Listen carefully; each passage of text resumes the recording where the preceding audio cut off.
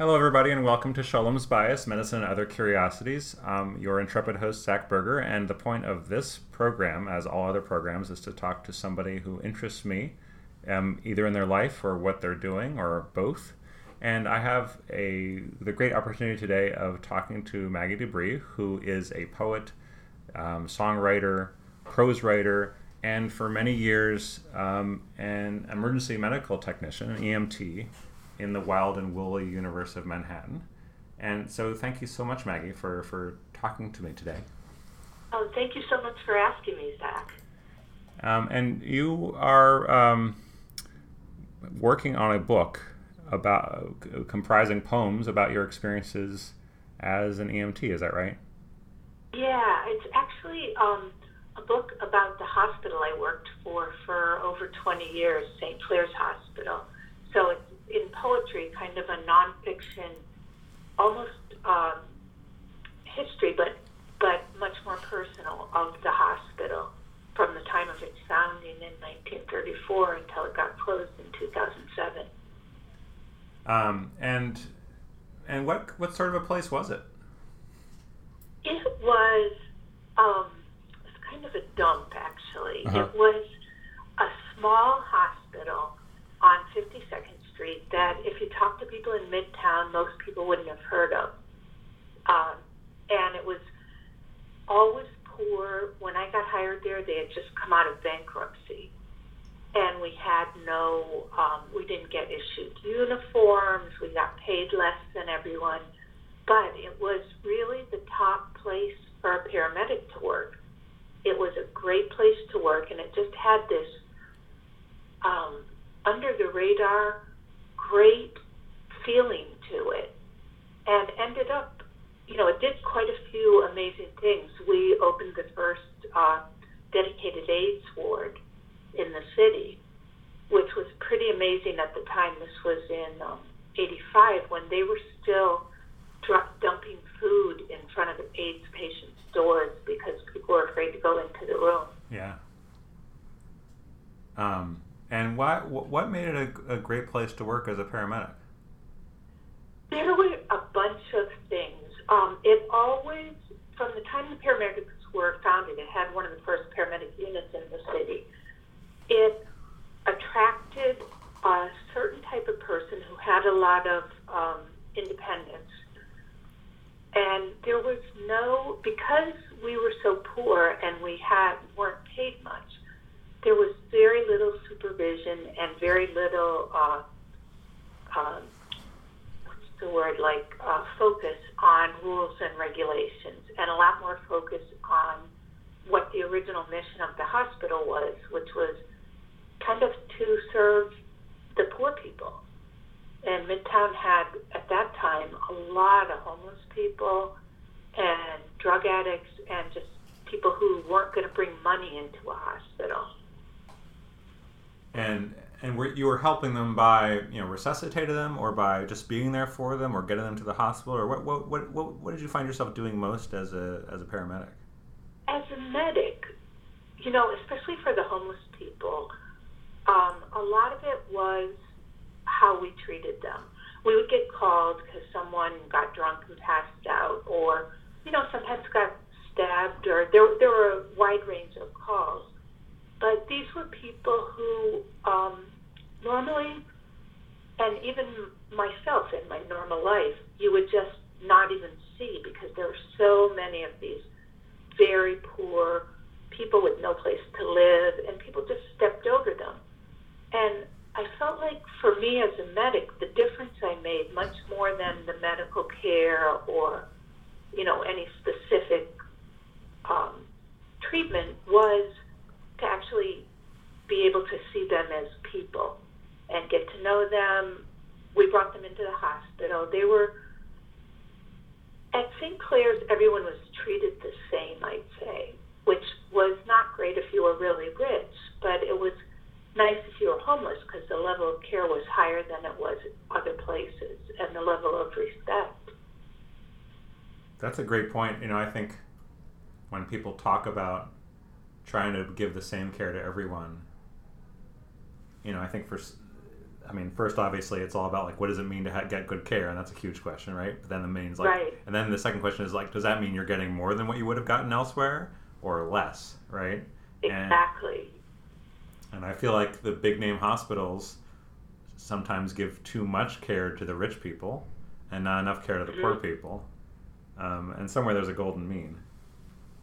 Yeah, and it's it's hard to care for poor people, especially homeless poor people, because they're not the grateful poor. Yeah. They're like often very defensive. They've been kicked around a lot, Right. and and it's hard to tell what is actually going to help them. And sometimes they're unpleasant, and they have justified distrust of the healthcare system, right? Right. Oh, yeah. I mean, we would pick up the same homeless guy in front of the Port Authority every single day for years. Take him over to St. Clair's. They'd wash him off, sober him up, give him a meal, give him new clothes. He'd go out, and within 24 hours, he looked exactly the same as he had before. Yeah. And what did that make you feel when you, like, I remember having that feeling seeing people in the emergency room in Bellevue. Like, what did that make you feel when you saw the same people and over again? It was hard to fight the, just ended up getting calloused and just thinking, oh, it's him again. Yeah. And yet I knew that I would never want to be like that. Like, this wasn't a choice. It wasn't like one day he decided, I'm going to go live in front of the bus terminal and call the ambulance, get so drunk that the ambulance gets called every day. But it was still difficult. So at the time, things were a lot wilder at EMS. So one thing we did with regulars was, if there was another call, and it was a serious call, we'd just take them along. And they'd sit in the ambulance, and we'd get the person who was really bad. And that kept us from getting frustrated, thinking, oh, here we are with this guy, and there's someone under the train. So that helped. But the main thing for me was, I used to ask people about their lives. If I felt myself getting really dismissive of them. So I'd say something like, so what did you do before you fell on hard times? Yeah. And that changed my attitude, because to know that, oh, he was a truck driver, and he had a wife, and he liked this, and he likes this type of music, you can't really treat them like non-people anymore. Yeah. I think that's so important. Like, that's what I try to do. I mean, I'm not always 100% successful, but when I see patients, and I think I first encountered, I mean, I'm sure someone told this to me long ago, but the first impression that this made on me as a piece of advice was from Atul Gawande's book, where he talks about trying to ask every person about something they like doing. Yeah. Yeah, and it is. It's this constant struggle, because also as a medical person, you're having to really cut yourself off from people. You can't say to yourself, oh, this is the most scary moment of this person's life. And, this is mainly for more serious calls, but you can't say, and I got to get this person back, or I've got to treat this person right, or they may suffer permanent damage or death, and look at their family. You have to be disconnected from that, or you can't function. And yet I wanted to see people, and when I'm a patient, I want to be seen as a person, not just a symptom or a case. Yeah, there's a lot of, as you know, a lot of philosophy in medicine about, equanimitas, the balance and emotional distance. And I think that's a myth. You can't, obviously you can't be completely involved in every patient's emotions on that level. Otherwise you'd get unhinged. Yeah, right? I think there's room for a lot more emotional investment of the type you're talking about. Yeah, I agree, and I think it helps to keep you as a medical person from getting burnt out if you do invest yourself. And it's a fine line between how much is too much. And sometimes I think, I was a medic for so long, sometimes I think I went a little bit over on the investment side, because now, basically, I would think, I've forgotten a lot of calls, but as I'm writing, I realize if I have even like something in my journal, like had a man with some like small clue, I'll remember everything about that call. And I kind of wish my brain wasn't full of all that, but on the other hand, I think it enabled me to be a medic for as long as I was and continue to care about people. Yeah. How long were you a medic? Well, I was a medic for longer than 20 years. I started in 1980. Yeah. And I really worked full time till 2003.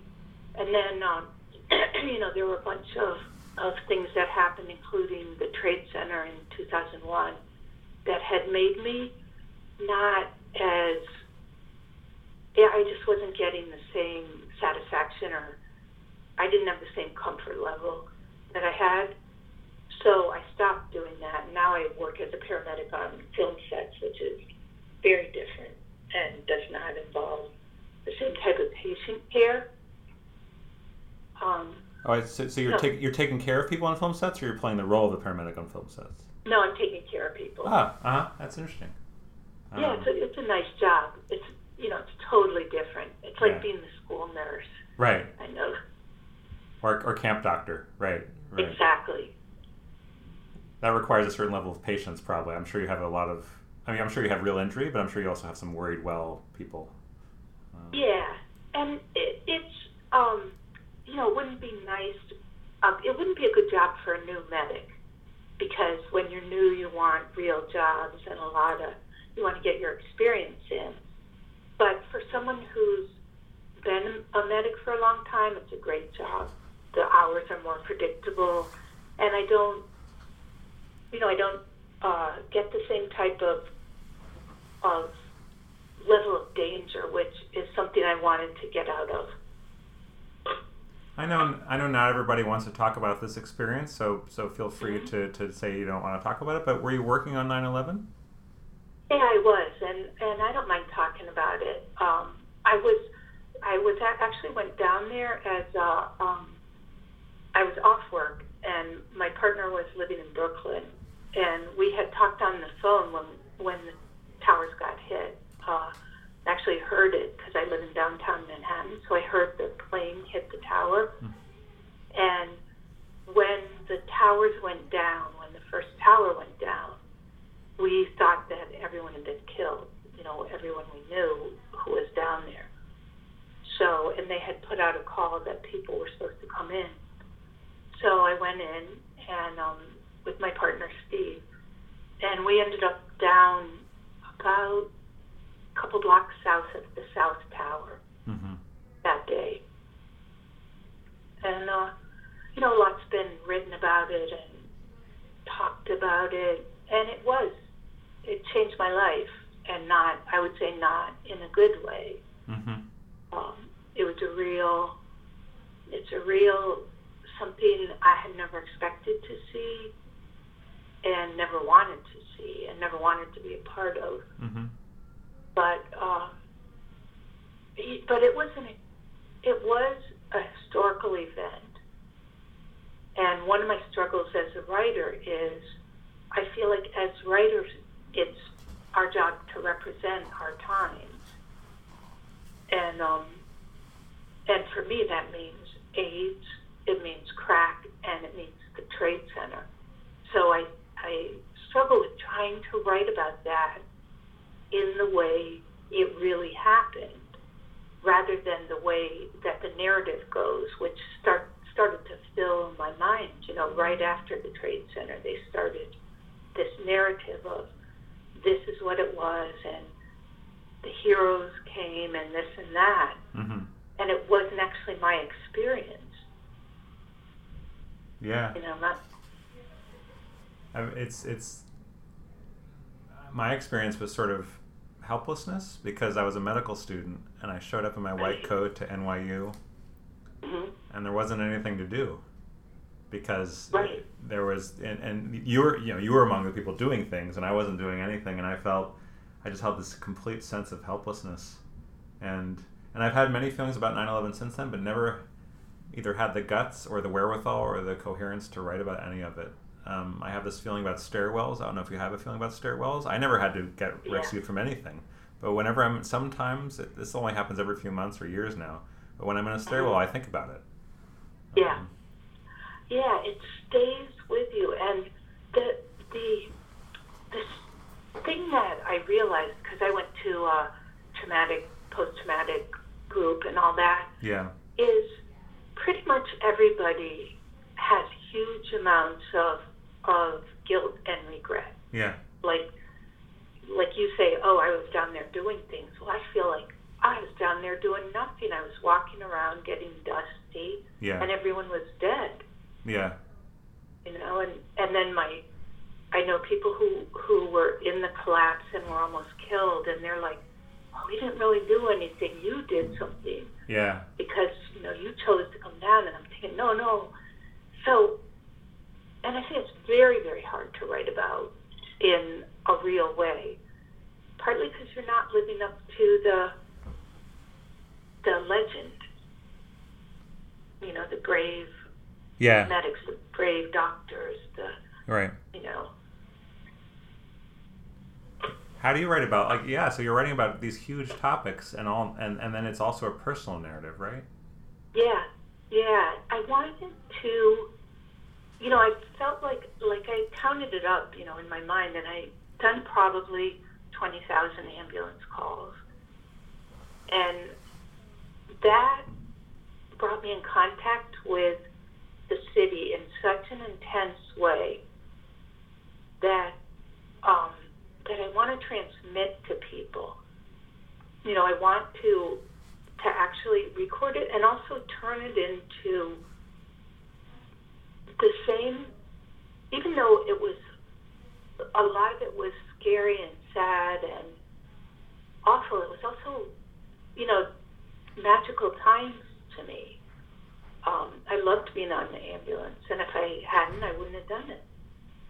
Yeah. And I loved the city, and I loved the people, and I want that to come through as well. I love one of the poems I read. I don't have the words in my mind right now. Maybe you could read one in a bit. But I remember one of the poems I read on your website, not about a call, but about, it really represented this sort of magical happenstance or serendipity where there was this place where, I forget whether it was a bodega or some sort of shop, and you walked in the back and you stood in front of a mirror, and a drawer popped out, and you put $20 in, and you got a bag of pot out, and and then your point was how did people know to do that?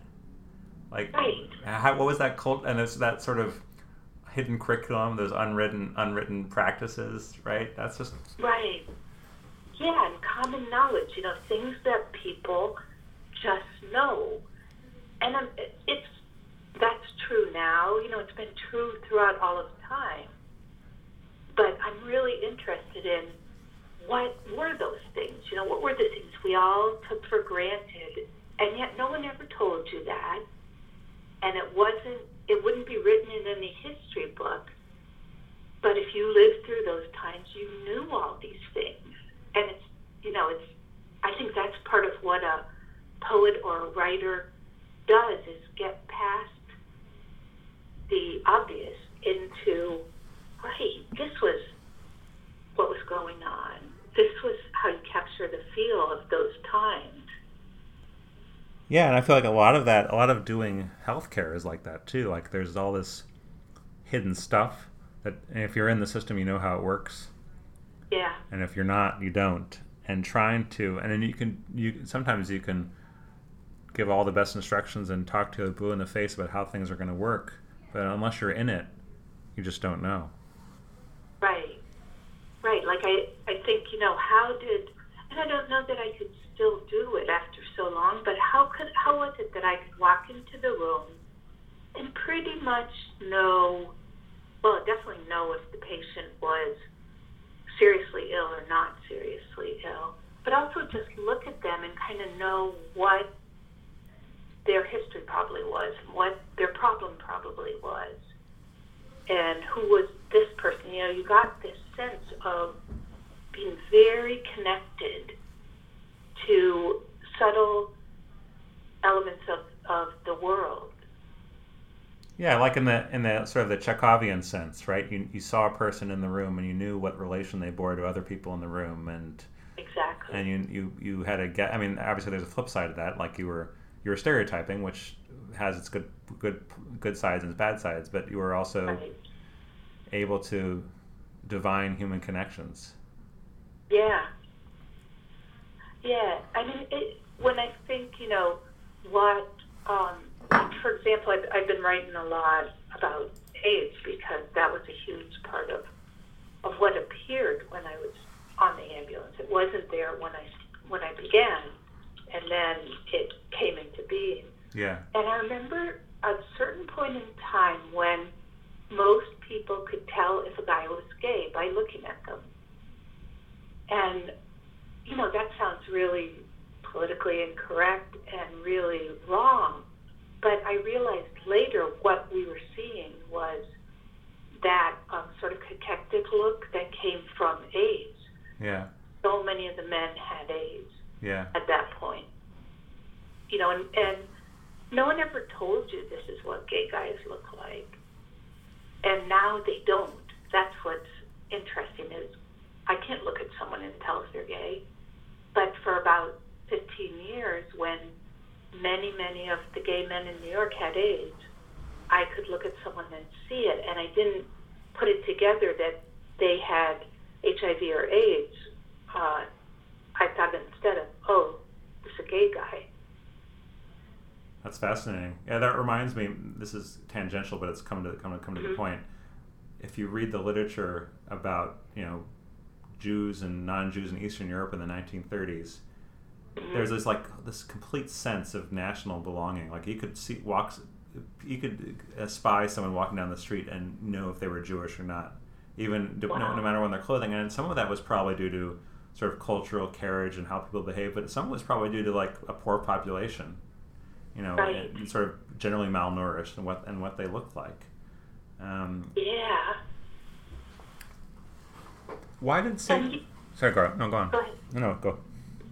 Oh, I was just thinking now I forgot. Go ahead. Oh, sorry. Why did the hospital close?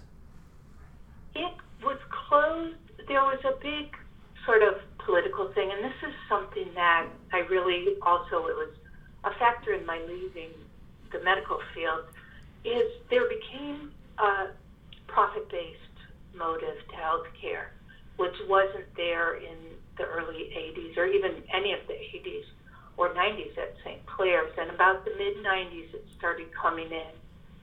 And the Berger Commission, which was appointed by the governor, ended up closing a lot of the hospitals. Right. And one of the things that happened after St. Clair's was closed was Stephen Berger, the head of the commission, was in charge of, I think it was called the Brooklyn Work Group in Brooklyn, which also was to assess all the hospitals in Brooklyn. And one of the things they said was they recommended that healthcare go to a for-profit model. Mm-hmm. And I just feel like that was a mistake, like to start seeing the patients as basically dollar signs, because that's what you're talking about with customers. You don't want the customer who can't pay. And that started coming in, and rather than things being geared towards, okay, we're going to, care for our area, even though it's poor and ragtag, it became, the bottom line, we have to break even. And St. Clair's actually was doing reasonably well because it was a low-level hospital. It didn't provide a lot of advanced care, so the care it provided was not terribly expensive. But, it was targeted along with really most of the Catholic hospitals. I think all of the ones in New York are closed now.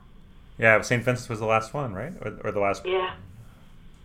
And it's St. Vincent's was the big, figurehead kind of great flagship hospital, and it went. I think there's a lot of, I work in an academic medical center, obviously, and there's a lot of sneering, or sometimes it's sneering, but a lot of looking down on community hospitals. But I think, they're the backbone, and they provide a lot of good care.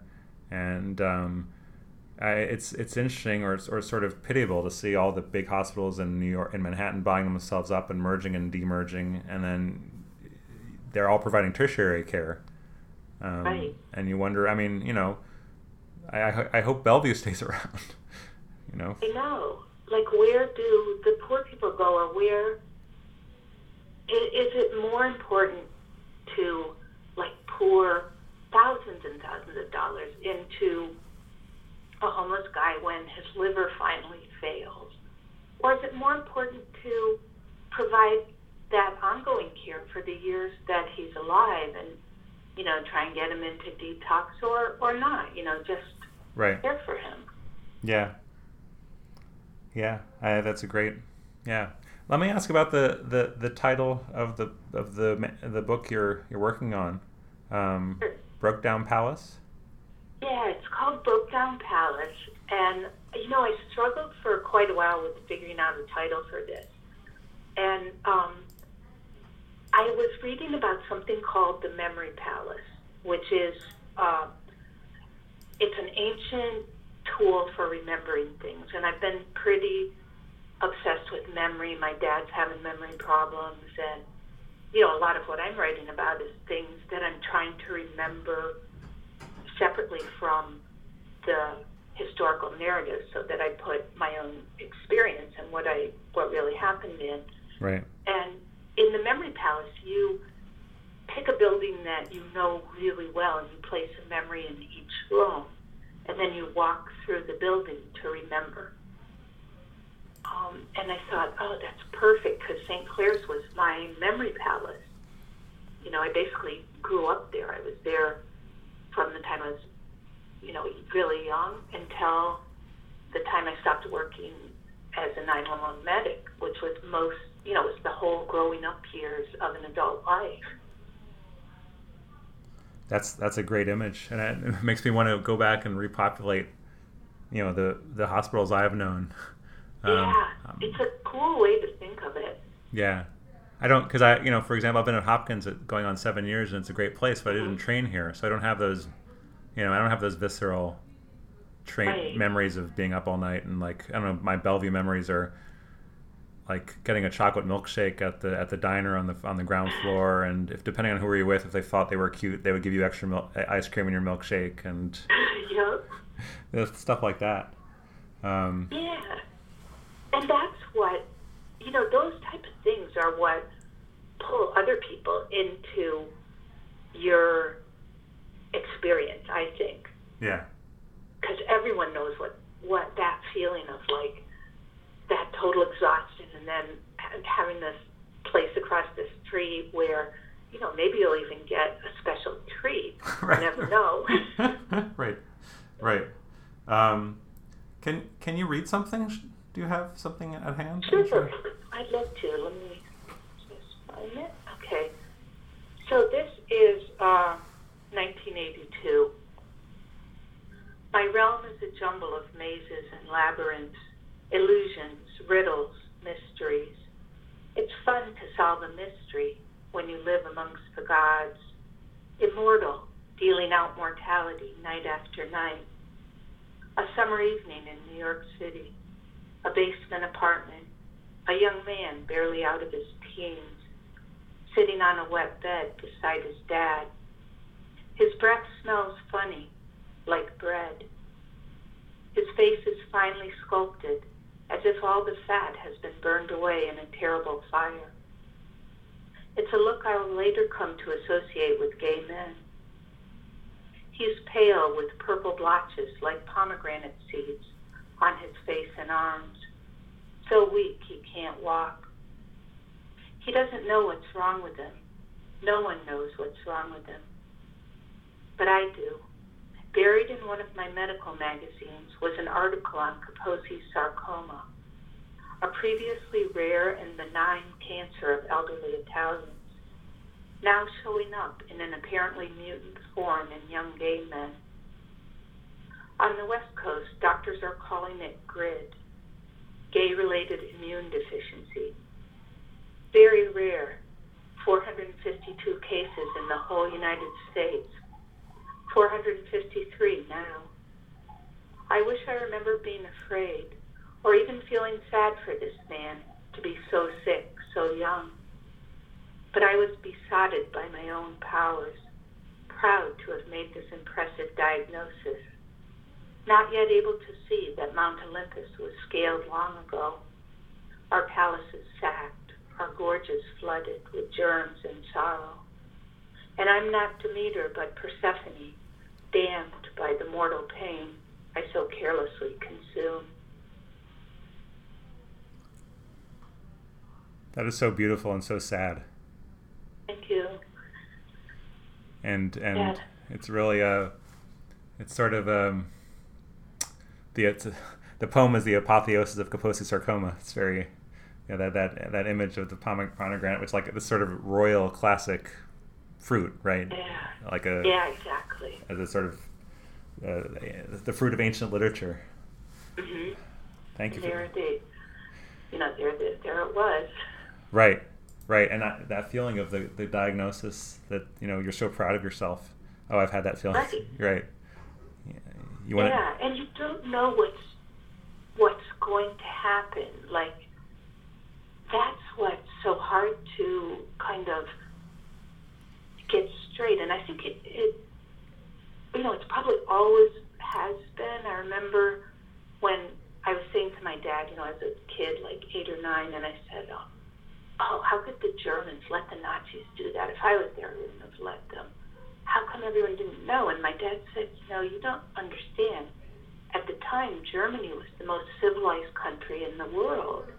They gave us Bach and Beethoven, and I didn't understand. I just thought Germans are a bunch of Nazis. Right. And, people will say, well, how do people not touch people with AIDS or think it was coming through the air? But you don't know until you were there. And I don't feel good about seeing, about my main feeling being pride when I first had my first AIDS case. But the reality is, it was, and, it probably would be again, because you don't know, you can't see the future. Right, and there you are, perceiving it, right, and sort of the isolation of the diagnostic eye, apart from and cut off from the emotional resonance or reality or tragedy of it. Yeah. That's I need to look at that poem and reread it, and I really look forward to the whole book. Thank you, Zach. And it's really fun to talk to you. And if I didn't have patience, I would talk to you longer. So. Thank you so much, Zach. This is great. Thanks for taking the time. Of course. Have a good day. You too. Bye.